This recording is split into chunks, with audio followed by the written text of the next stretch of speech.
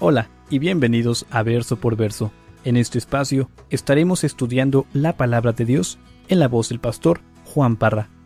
Si aún no tienes alguna iglesia en donde congregarte, te invitamos a Capilla Calvario de Oxnard. Estamos localizados en el 1925 Eastman Avenue, en la ciudad de Oxnard, California.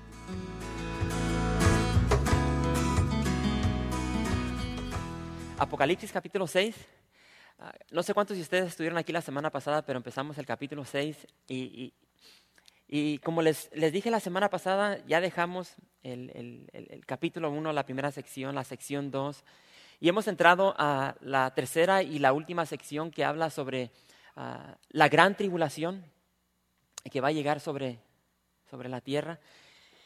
Y yo no sé la mera verdad cuántos de ustedes fueron impactados del estudio que tuvimos la semana pasada, pero empezamos el capítulo 6 recordando de que el único digno de abrir el rollo, de abrir ese libro, es nuestro Señor Jesucristo. ¿Por qué? Por ese sacrificio que Él hizo en la cruz del Calvario.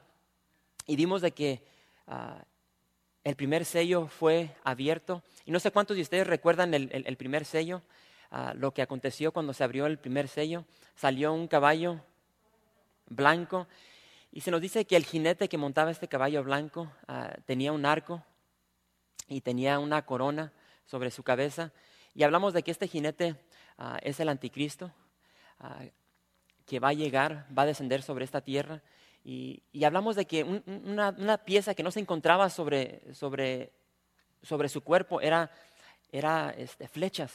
Hablamos de que tenía un arco pero no tenía flechas, y eso hablaba de que su reinado sobre este mundo va a ser un reinado a través de engaño, va a ser una falsa paz. Y hablamos un poco sobre eso. Después pasamos al segundo sello. El segundo sello nos trajo un caballo bermejo o un caballo rojizo. Y recuerden que ese caballo bermejo representa guerra, representa derramamiento de sangre. Y estuvimos hablando sobre eso, sobre lo que aún ya el día de hoy está aconteciendo sobre nuestro planeta. Vimos todas las guerras que en este día se están llevando a cabo. No sé cuántos de ustedes leyeron el periódico de esta mañana. Hay un gran reportaje sobre Pakistán. Pakistán está en un caos. Estaba leyendo de que más de 1,5 millones de refugiados han salido del país por cuestión de lo que está aconteciendo en ese país. Así es que estamos viendo guerras a través del mundo, rumores de guerra. Y es lo que hablamos un poco la semana pasada. En esta noche vamos a empezar abriendo el tercer sello. Así es que si están ahí, Apocalipsis capítulo 6, vamos a comenzar con el verso 5. Y dice así la palabra del Señor. Dice: cuando abrió el tercer sello, oí al tercer ser viviente que decía: ven y mira. Y miré, y he aquí un caballo negro, y el que lo montaba tenía una balanza en la mano. Y oí una voz de en medio de los 4 seres vivientes que decía: 2 libras de trigo por 1 denario y 6 libras de cebada por 1 denario. Pero no dañes el aceite ni el vino. El tercer sello da apertura a un caballo negro. Y vemos de que este jinete que va sobre el caballo negro tiene en su mano una balanza. Y dice que Juan escuchaba a uno de los seres vivientes que decía: 2 libras de trigo por 1 denario y 6 libras de cebada por 1 denario. Y hermanos, lo que representa este jinete que viene sobre el caballo negro, que trae una balanza en su mano, es una gran hambruna, una gran hambre sobre toda la tierra. Se menciona aquí el denario. El denario, si recuerdan cuando estudiamos el libro de Lucas, el libro de San Juan, un denario representaba el salario de un jornalero por día. Y vemos de que una persona va a tener que trabajar un día, y ese trabajo de todo el día solamente le va a proveer una barra de pan. Entonces, imagínense los que están aquí en esta noche, que tienen una familia de 3, de 4, 5 hijos, y trabajar todo el día para solamente poder llegar a tu casa con una barra de pan. Entonces podemos ver el gran impacto que va a caer sobre la tierra, porque no va a haber suficiente comida para alimentar a toda tu familia. Y esta porción de la palabra de Dios es muy interesante porque hay otros comentaristas que creen de que no está hablando en sí sobre una hambruna, sino que está hablando sobre una crisis económica. Porque cuando abramos el cuarto sello vamos a ver de que una de las, no voy a decir plagas, pero algo de lo que va a acontecer después de que se abra el cuarto sello es una hambre que va a llegar sobre toda la tierra. Entonces muchos, como les dije, creen que esta balanza representa en sí inflación en el sentido de que el dinero, y ya lo estamos viendo, de que el dinero, el dólar está perdiendo su valor.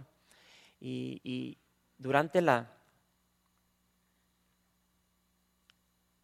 después más bien de la Segunda Guerra Mundial, se cuentan historias de familias que tenían que llevar todo su dinero en carretillas para poder comprar una barra de pan.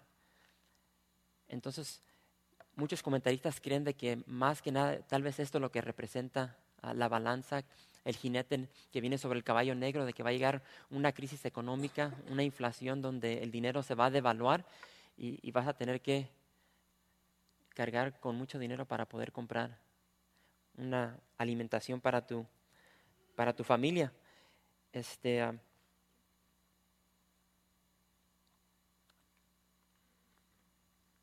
Vamos a ver un poco sobre esto. Fíjense lo que dice ahí en el verso 7.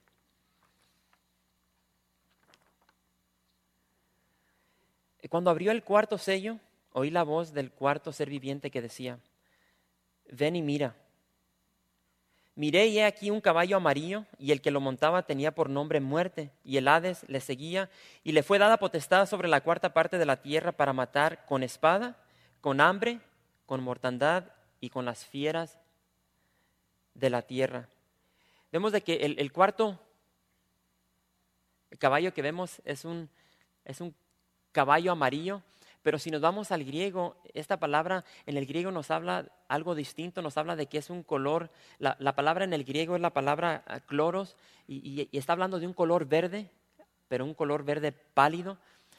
Entonces, vemos de que el jinete se le da el poder, o se le nombra Muerte, y detrás de él viene ¿qué? Viene el Hades. La muerte, vemos de que va tomando los cuerpos por la hambruna, que ya hemos visto, ya vimos bastantes plagas, pero vemos de que a este jinete se le da el poder para tomar muerte, para matar, y vemos de que va tomando los cuerpos muertos y el Hades va recogiendo las almas.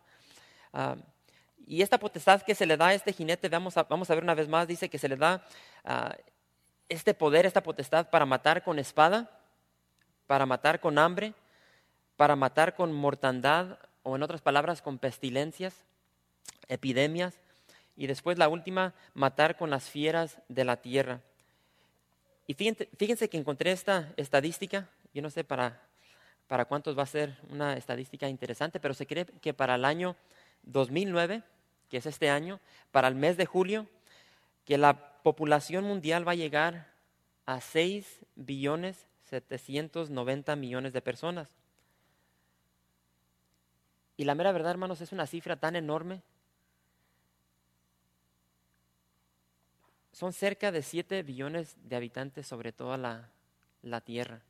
Y aquí se nos dice que una cuarta de esta porción va a morir. Y yo no sé si ustedes ahorita se están haciendo o están tratando de hacer cálculos en su mente, pero estamos hablando de 1.750 millones de personas que van a morir cuando se abra este sello. Algunos calculan que si una persona muriera por segundo, se tardarían 56 años para que esta cantidad de personas murieran. O sea, nada más para que se den una idea la cantidad de personas que van a morir. Una cuarta parte de los habitantes de la tierra van a morir cuando este sello sea abierto. Estamos hablando, si esto sucediera después de julio de este año, estamos hablando de cerca de 2 billones de personas que van a morir. Para que se den una idea, ahí les va. Si tomamos esta cifra de población, sería el conjunto de todos los habitantes del país de la China, todos los habitantes del país de Estados Unidos, de México, de Rusia y de Japón. Entonces, cuando se abra este sello, todos los habitantes en este momento de estos 5 países dejarían de existir. Y hemos visto con esta gripe porcina qué tan rápida un virus se puede expandir mundialmente. En menos de 2-3 días esta virus estaba por donde quiera. Estoy hablando mundialmente. Y la semana pasada ya tenía este estudio preparado y tenía cifras de lo que había sacado la semana pasada concerniente a la gripe porcina. Y en esta tarde, antes de llegar, empecé a ver los porcentajes que habían dado y cambiaron. En un término de 7 días, cambiaron, porque esta gripe se sigue expandiendo. Fíjense las estadísticas que encontré la semana pasada a comparación de lo que encontré esta tarde.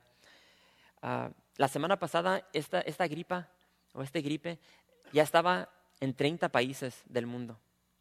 En esta noche ya está en 40. La semana pasada había 4,800 casos confirmados a través de todo el mundo. En esta tarde había 10,243. El total global, o sea, mundialmente que habían muerto la semana pasada de esta gripe, eran 61 personas. El día de hoy son 80,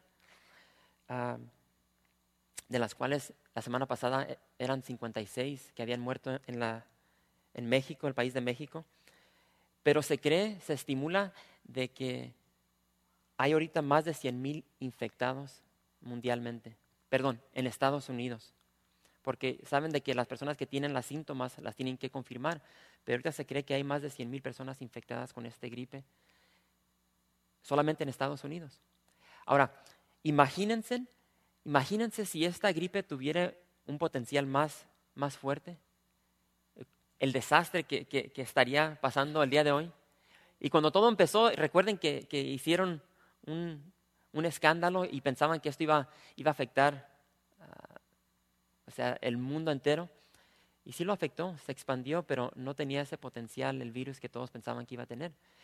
Entonces imagínense, cuando se abra este sello, dice que van a salir pestilencias que van a acabar con la población o cerca de 2 billones de personas. Nomás para que se den una idea, que es posible, el día de hoy se suben personas a un avión y en cuántas horas están en otro país, en otro continente. Así es que podemos ver con qué rapidez se puede expandir un virus.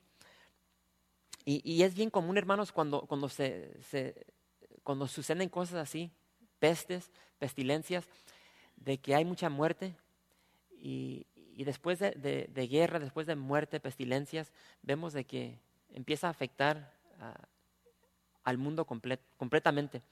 Vayan conmigo a Jeremías. Quiero que leamos lo que dice Jeremías 15, verso 3.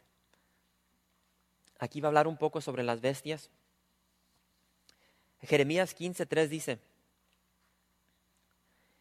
y enviaré sobre ellos 4 géneros de castigo, dice Jehová: espada para matar, y perros para despedazar, y aves del cielo y bestias de la tierra para devorar y destruir. Ahora, imagínense cómo se va a ver el planeta con esta multitud de cuerpos. ¿Ustedes creen que el gobierno de cada país va a tener los medios para enterrar a miles y miles y miles y miles, millones de personas? Entonces vemos de que cuando esto suele suceder en tiempos de pasado, cuando empiezan a haber mucha mortandad, entonces se sigue expandiendo no solamente un virus o esa pestilencia, sino que empiezan a incrementar las demás. Y es lo que va a suceder. Apocalipsis 6, verso 9 dice: cuando abrió el 5º sello, vi bajo el altar las almas de los que habían sido muertos por causa de la palabra de Dios y por el testimonio que tenían. Y nos vamos a detener aquí en este verso. Y vemos de que a la apertura del 5º sello, Juan ve algo debajo de un altar. Y este sello es muy distinto a los demás, porque después de cada sello que hemos abierto hemos visto un caballo. Aquí no vemos caballo, no vemos jinete, no vemos pestilencias, no vemos fenómenos, sino que vemos un altar. Y dice que Juan vio este altar y las almas de los que habían sido muertos por causa de la palabra de Dios debajo de este altar. Y hermanos, estos son los mártires los que han muerto durante el inicio de la gran tribulación, de los que han aceptado al Señor Jesucristo. Y vemos de que ellos se han ofrecido a Dios en sacrificio y les ha costado su vida. Les ha costado su vida por no aceptar al Señor antes de que iniciara la gran tribulación. Y vemos de que una vez más ellos se están ofreciendo en sacrificio a Dios. Y a través del libro de Apocalipsis, en el capítulo 13, en el capítulo 20, vemos de que esto va a continuar. Van a haber personas que van a seguir siendo muertas por su testimonio, por su fe en Dios. En el capítulo 20 habla de que los que no se dejaron marcar, o los que no adoraron más bien la bestia, serán decapitados.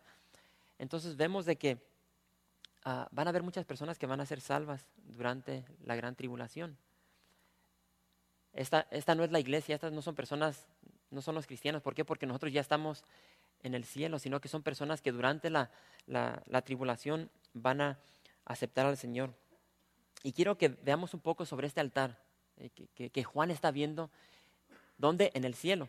Y quiero que vayan conmigo a Levíticos capítulo 4 y vamos a ver lo que dice Levíticos capítulo 4, verso 7. Y vamos a leer 2 escrituras aquí en este libro y cuando estén ahí quiero que todos leamos estas 2 escrituras. Levíticos capítulo 4, verso 7. Y cuando la tenga, nomás diga amén.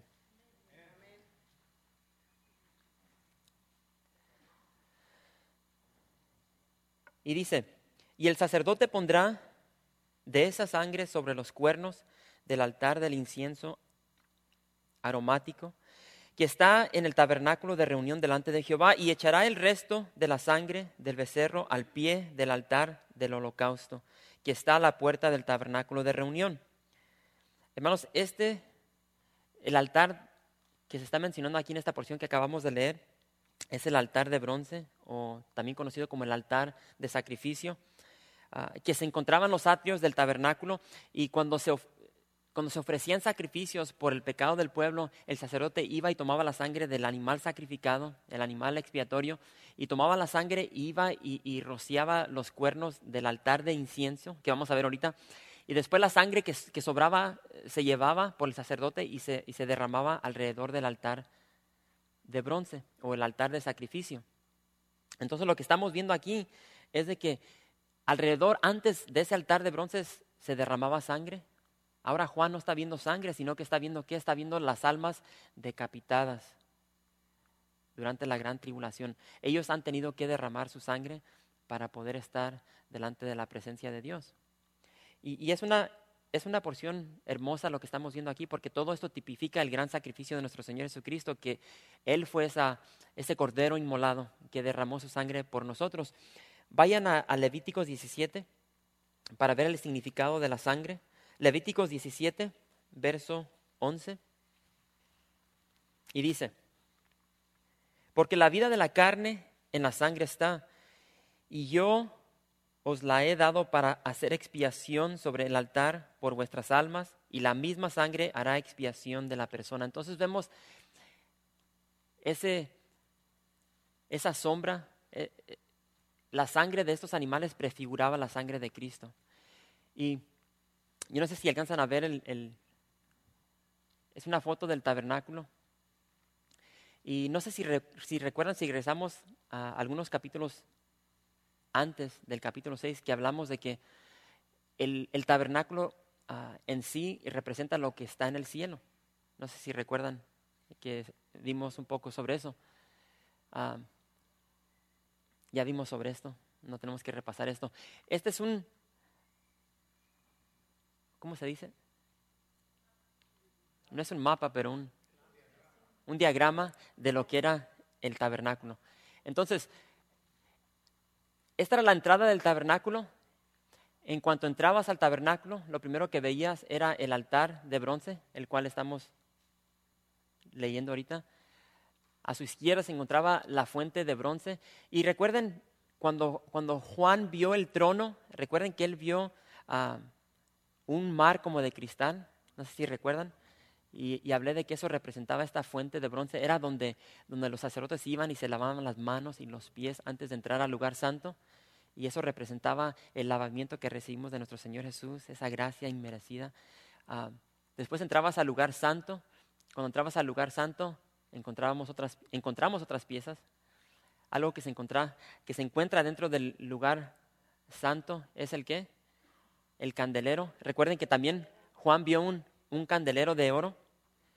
Entonces, no sé si quiero que recuerden conmigo de que Juan está en el cielo y lo que él está viendo en el cielo son las piezas que se encontraban adentro del tabernáculo. Y es por eso que ese tabernáculo representaba,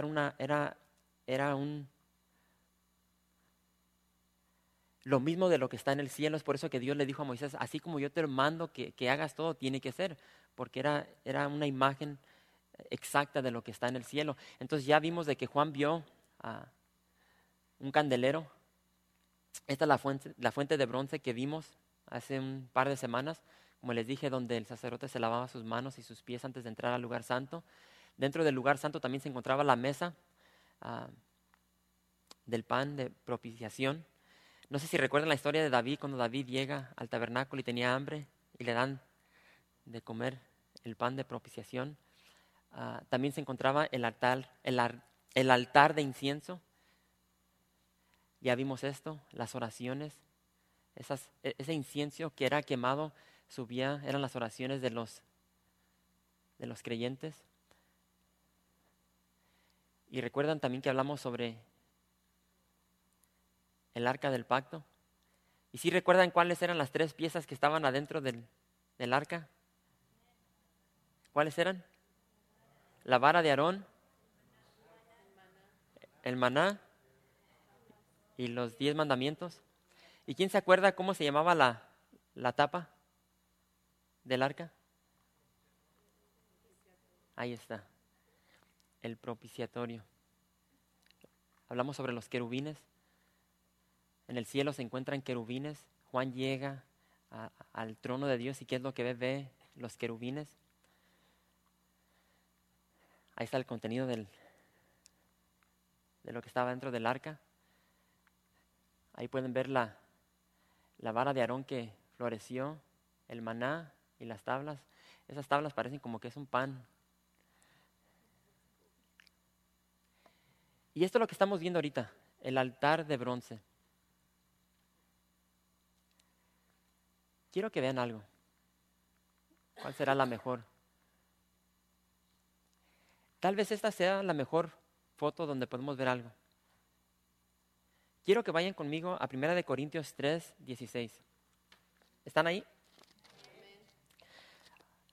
Ahí van algunas preguntas básicas. Tenemos el tabernáculo. ¿Y quién habitaba en el tabernáculo? Dios. Aquí es donde descendía Dios sobre el lugar santísimo. Esta era la casa de Dios. Después dejó de ser el tabernáculo y Salomón construyó el templo. El deseo de Dios era de habitar en este tabernáculo, en este templo. Y creo que esta es la foto más apropiada. Aquí estamos viendo el lugar santo. Yo estoy apuntando para allá. Perdón, hermanos. El lugar santo, el velo, y aquí se encuentra el lugar santísimo. Adentro del lugar santísimo se encontraba el arca del pacto. Entonces aquí, no sé si alcanzan este es el lugar santísimo, el lugar santo, y después aquí tenemos los atrios, donde estaba el altar de holocausto y el lavacro. 3 secciones. Este es el lugar donde Dios quería habitar. Más adelante lo conocemos como el templo de Salomón. Y Pablo escribe aquí en 1 Corintios 3, 16, dice: ¿no sabéis que sois templo de Dios y que el Espíritu de Dios mora en vosotros? Dios siempre ha querido morar con su pueblo. Él siempre ha querido habitar dentro de nosotros. Y el día de hoy, los hijos, las hijas de Dios son templo de Dios y Dios habita en nosotros. Y tal como el tabernáculo, el templo tenía tres secciones, si se puede decir, igual que nosotros el día de hoy. Nosotros somos cuerpo, alma y espíritu. Entonces vemos cómo desde el Antiguo Testamento todo viene simbolizando lo que Dios iba a hacer. ¿Con quién? Con su pueblo. El deseo de Dios siempre era el de habitar con nosotros, en nosotros, y hoy habita en nosotros a través de su Santo Espíritu. Algo bello y hermoso. Y a mí me impactó porque desde que Juan entró a la presencia de Dios ahí, que él vio el trono, él está viendo puras cosas que se encontraban en el tabernáculo. ¿Por qué? Porque el tabernáculo era una representación del cielo que Dios le había dado a Moisés. Y es por eso que Dios le dijo a Moisés específicamente, no cambies nada de lo que yo te digo es el tabernáculo. No sé si entendieron eso, pero en fin. ¿Dónde nos quedamos? Leímos Levíticos 17:11. El verso 9 dice una vez más, cuando abrió el quinto sello, vi bajo el altar las almas de los que habían sido muertos por causa de la palabra de Dios y por el testimonio que tenían. ¿Por cuál motivo fueron muertos estas personas? Fueron muertos por causa de la palabra de Dios y por el testimonio que tenían. ¿Ustedes saben lo que significa un mártir? Si yo les digo, quiero que me den la definición de un mártir, o sea, ¿qué significa?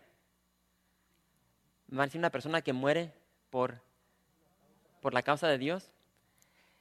La palabra en el griego significa simple y sencillamente testigo. Testigo. Y es lo que estamos viendo en esta porción que acabamos de leer, de que estas personas que murieron porque eran testigos. ¿De qué? De la palabra de Dios, de nuestro Señor Jesucristo. Yo no sé cuántos sabían eso, pero es lo que significa la palabra mártir y va con lo que estamos viendo aquí. Y vamos a ver ahora lo que están clamando estas almas, y dice ahí en el verso 10, dice, y clamaban a gran voz diciendo, ¿hasta cuándo, Señor, santo y verdadero, no juzgas y vengas nuestra sangre en los que moran en la tierra? Y se les dieron vestiduras blancas y se les dijo que descansasen todavía un poco de tiempo hasta que se completara el número de los consiervos y sus hermanos, que también habían de ser muertos como ellos. Vemos de que estas almas están clamando a gran voz y ellos están pidiendo ¿qué? Están pidiendo venganza. Y yo no sé si ustedes ahorita cuando escucharon esto, no sé cuántos lo leyeron, no sé si eso les llamó la atención. Tenemos estos mártires, estas almas que están en el cielo y ellos están clamando a Dios y están pidiendo ¿qué? Están pidiendo venganza, como que no da con lo que debe ser un cristiano. ¿Sí? Nosotros como cristianos nos dice la palabra de Dios que debemos orar por nuestros enemigos. Fíjense lo que dice Mateo 5, verso 43 y 44, dice, oíste que fue dicho, amarás a tu prójimo y aborrecerás a tu enemigo. Pero yo os digo, amad a vuestros enemigos, bendecid a los que os maldicen, haced bien a los que os aborrecen y orad por los que os ultrajan, y os persiguen. Es como que no va lo que están pidiendo estos mártires. Ellos están pidiendo venganza, pero el Señor nos enseña de que tenemos que dejar la venganza a Él y orar por nuestros enemigos. Jesús dijo sobre el madero, Padre, perdónalos porque no saben lo que hacen.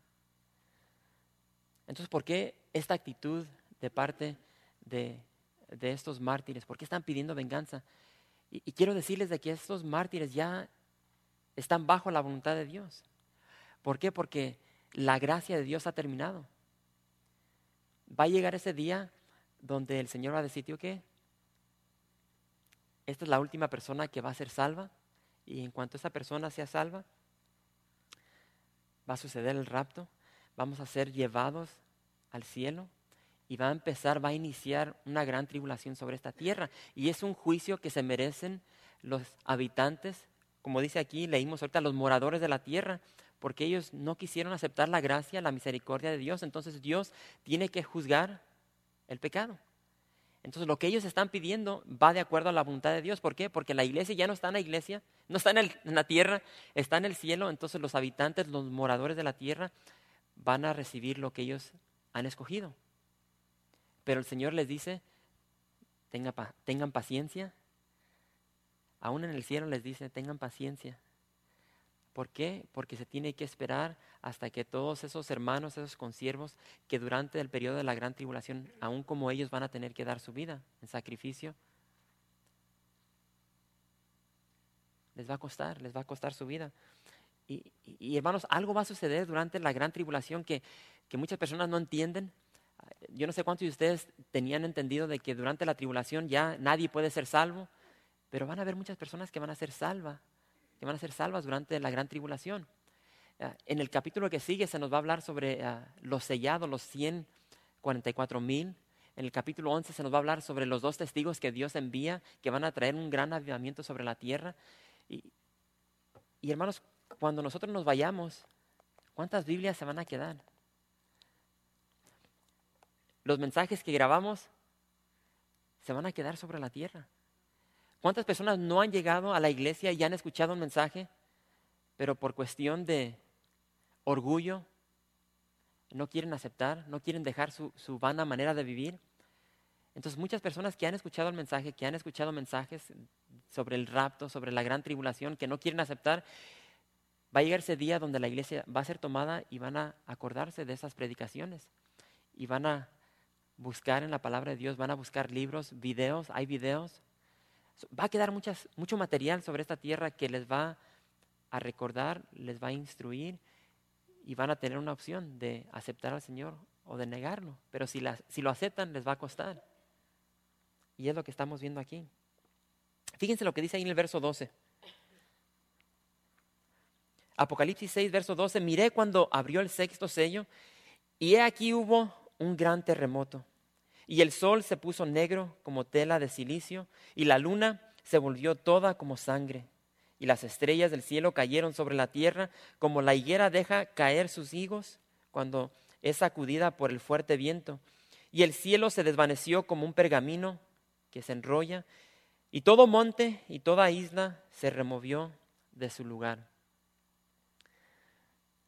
Hermanos, antes de ver los acontecimientos del 6º sello, quiero que repasemos los primeros 5, porque quiero que se nos queden grabados. Voy a hacer todo lo posible, he hecho todo lo posible desde que empezamos el libro de repetirme y tal vez ya los enfadé, pero van a darse cuenta de que entre más uno repite las cosas, más se nos quedan grabadas. Y no faltan las personas que nos hacen preguntas sobre cuestión de los sellos, me imagino que ya se les grabó el bosquejo que se encuentra en el capítulo 1, verso 19, porque lo he repetido. Entonces, quiero que veamos el primer sello una vez más. Vimos el caballo blanco que representa ¿qué? El anticristo. Vemos de que este jinete en el caballo blanco viene sobre este caballo blanco, trae un arco, trae una corona. Es un impostor, un falso Cristo. El segundo sello es el caballo bermejo o rojizo, y eso representa guerra y derramamiento de sangre. El tercer sello fue abierto y salió un caballo negro y hablamos de que esto puede representar una gran hambruna o una crisis económica, una inflación de dinero. El cuarto sello, el caballo amarillo, pero también si se van al griego, habla de un color ¿qué? Verde, pálido. La palabra amarillo en el griego es cloros, entonces es un color verde, pálido. ¿Y qué significa este caballo amarillo o verde pálido? Va a haber muerte, se le va a permitir, se le va a dar potestad de matar con espada, con pestilencias, hambre y matar con fieras.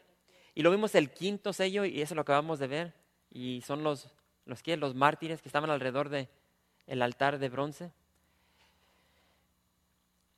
Y creo que el día de hoy, hermanos, tenemos bien grabadas las escenas de cosas horribles que suceden sobre la tierra, catástrofes.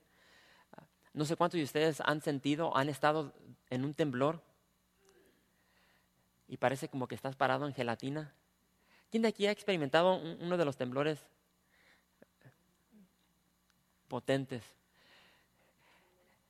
Es algo medio raro porque estás parado y luego, tan siquiera para mí, yo lo primero que siento como que me empiezo a marear y luego empiezas como a bailar así como que. Y fíjense, para muchas personas un temblor tiene un impacto psicológico donde entra terror. Yo recuerdo un año que trabajaba en una fábrica y ahí en la fábrica teníamos así como tarimas que subían como 20 pies de alto y nunca se me olvida cuando empezó a temblar y yo como que empecé a hacer esto. ¡Ay, caray! Y un muchacho soltó el grito, gritando a todo lo que daba su voz, en terror. ¡Nos vamos a morir! ¡Se va a acabar el mundo! Y salió corriendo bajo esa tarima, como no se puede imaginar. Un hombre ya adulto ya de 30 y tantos años. Y al sentir ese temblor, o sea, cómo el terror llenó su ser. Y es lo que vamos a ver ahorita, a la apertura de este sello. Y como les dije, todos tenemos en nuestras mentes ya grabado todos los catástrofes que han sucedido sobre esta tierra, plagas, pestilencias, terremotos, huracanes. Ahora, vemos de que repentinamente van a venir guerras, algo peor de lo que ya estamos viendo, salud.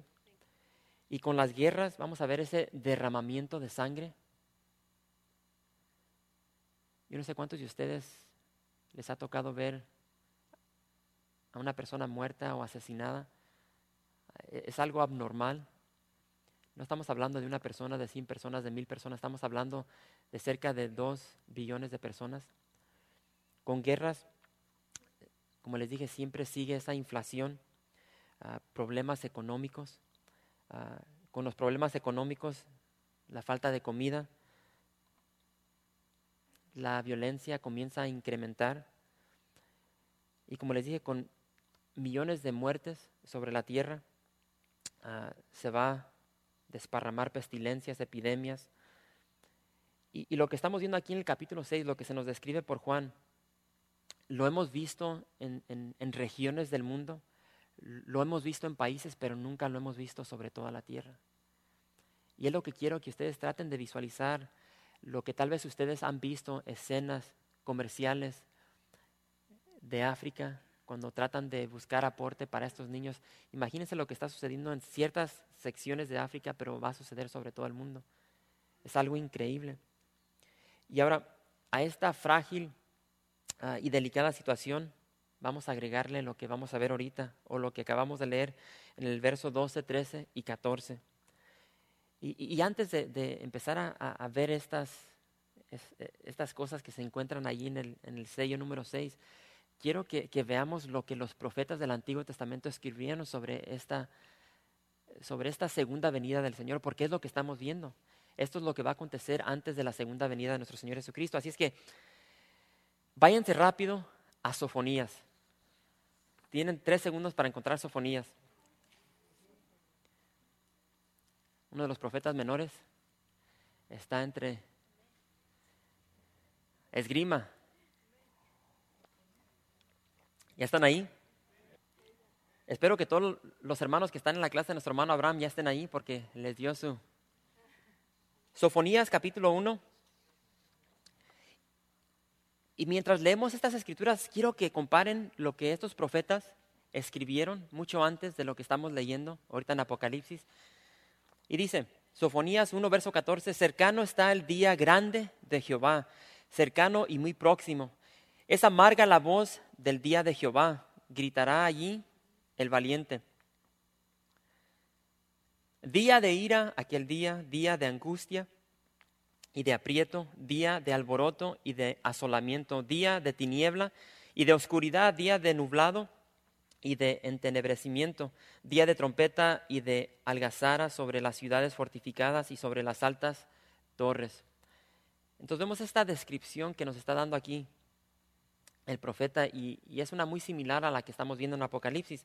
Ahora vayan a Joel, regresen unos 6 libros, se encuentra Joel.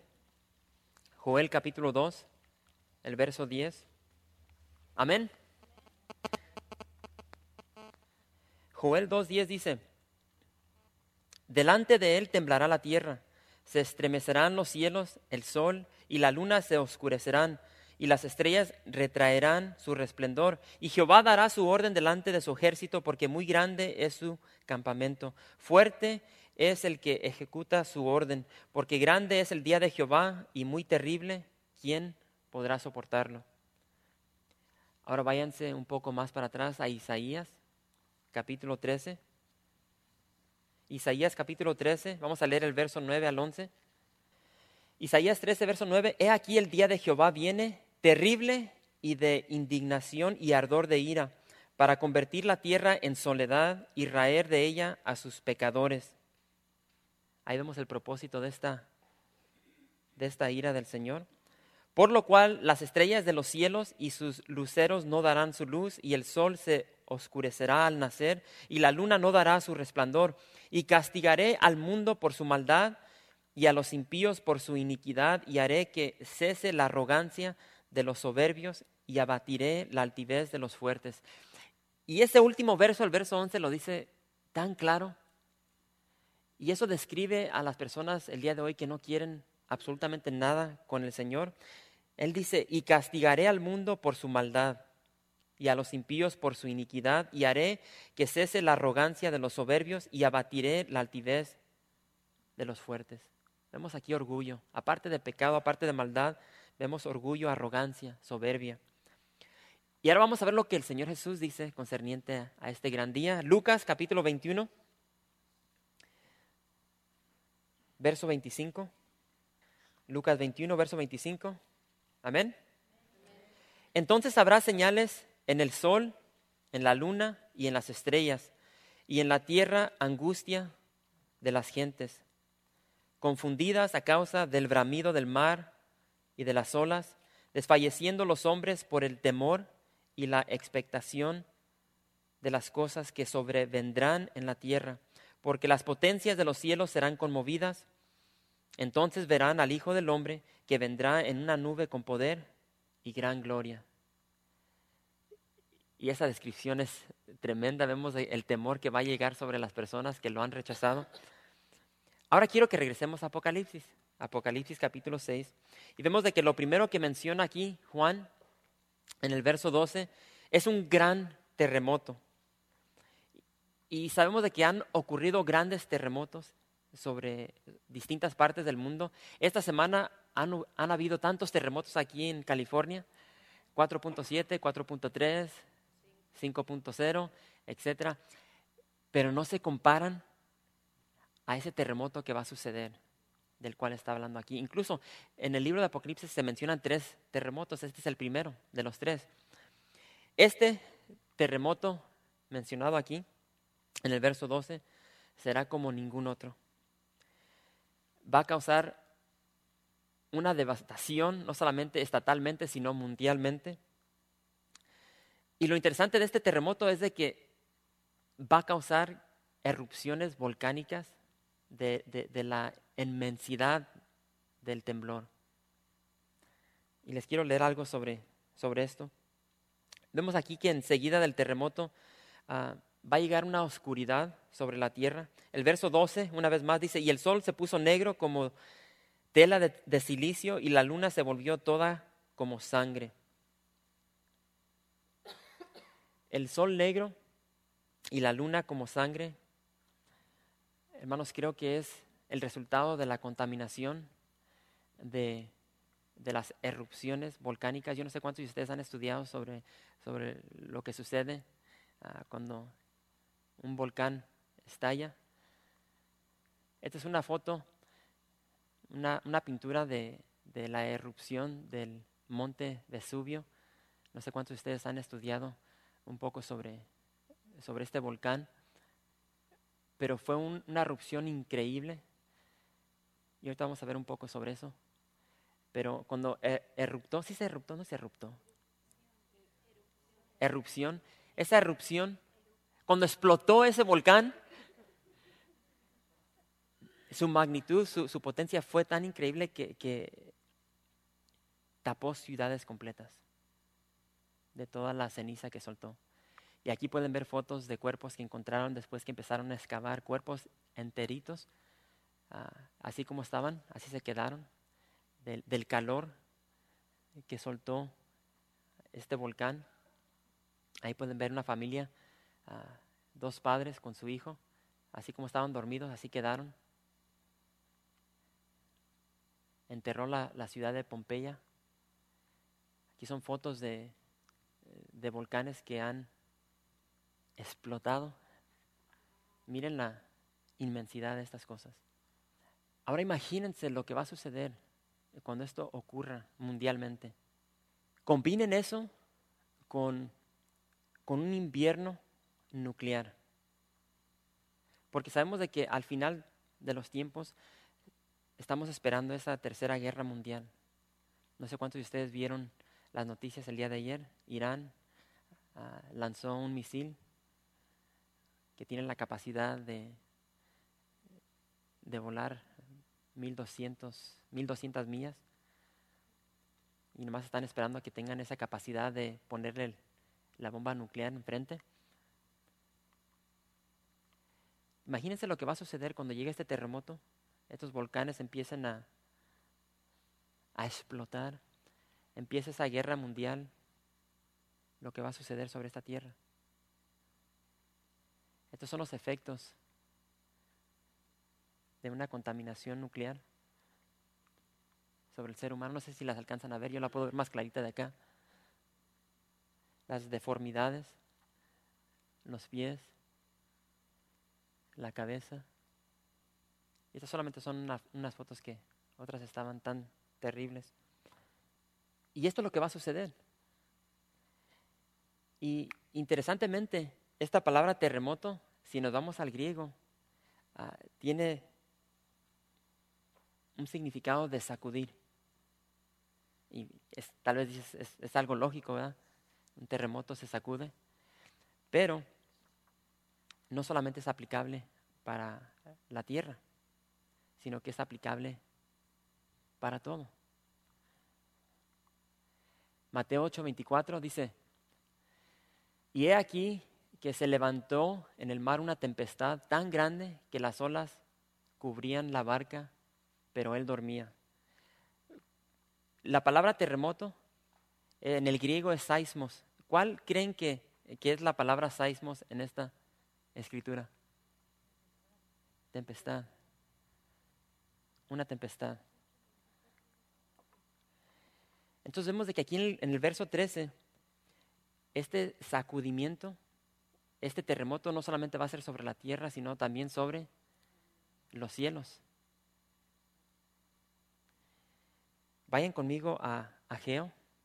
Ya vamos a acabar, hermanos. Ageo capítulo 2. Y aquí vamos a ver lo que dice.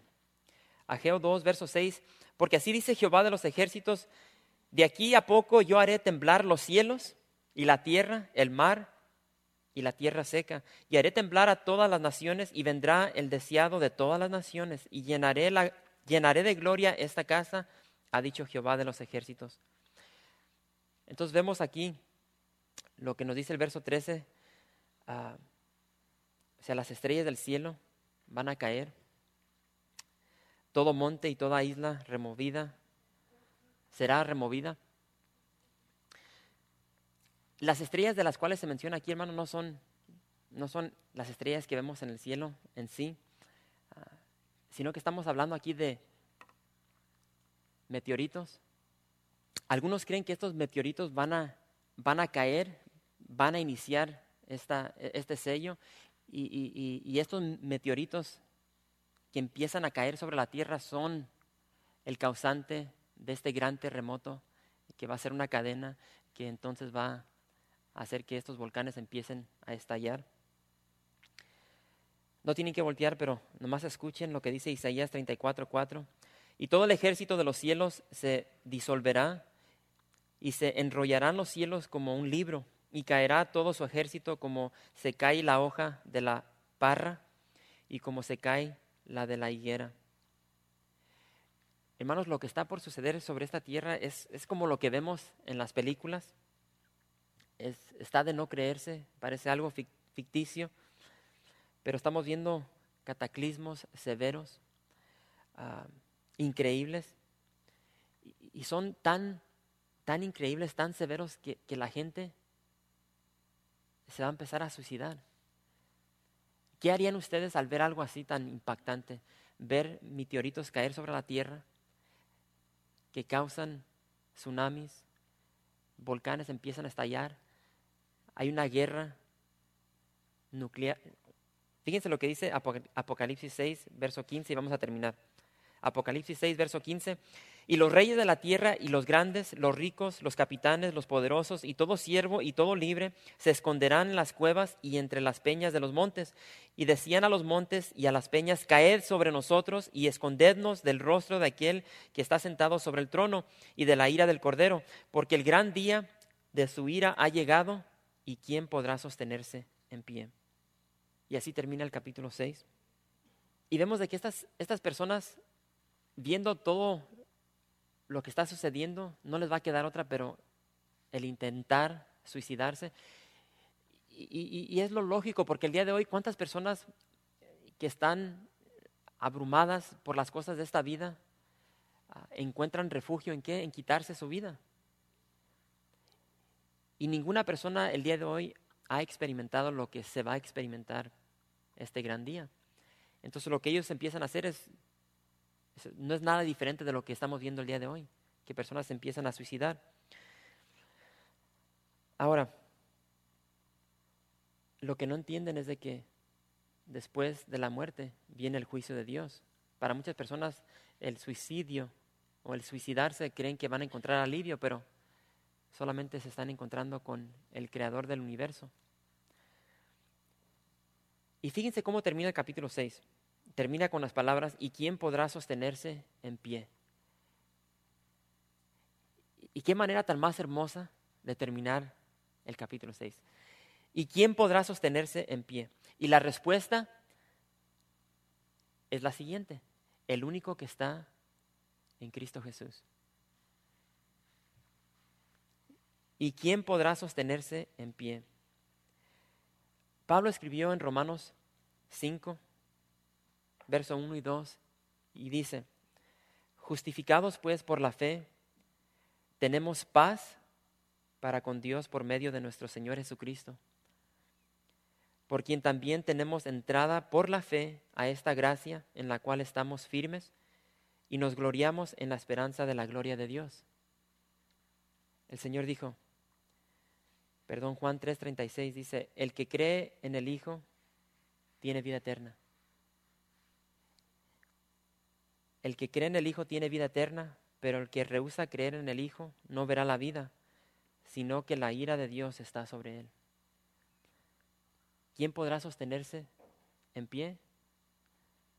El que tiene el Hijo. Es el único. Y yo no sé cuántos en esta noche tienen al Hijo, pero si en esta noche estás aquí y no tienes esa seguridad de que estás en Cristo Jesús, no te vayas en esta noche sin antes darle esa invitación de que el Señor entre a tu corazón. Gracias por visitar calvariooxnard.org. En este sitio web podrás encontrar información fresca cada semana, como los servicios previamente grabados, los cuales están disponibles para ti, para que los puedas escuchar en cualquier momento. Estamos seguros que este material será de gran edificación espiritual para tu vida y para tu familia. La visión de Capilla Calvario de Oxnard es ser como Jesús, aprendiendo y viviendo la palabra de Dios.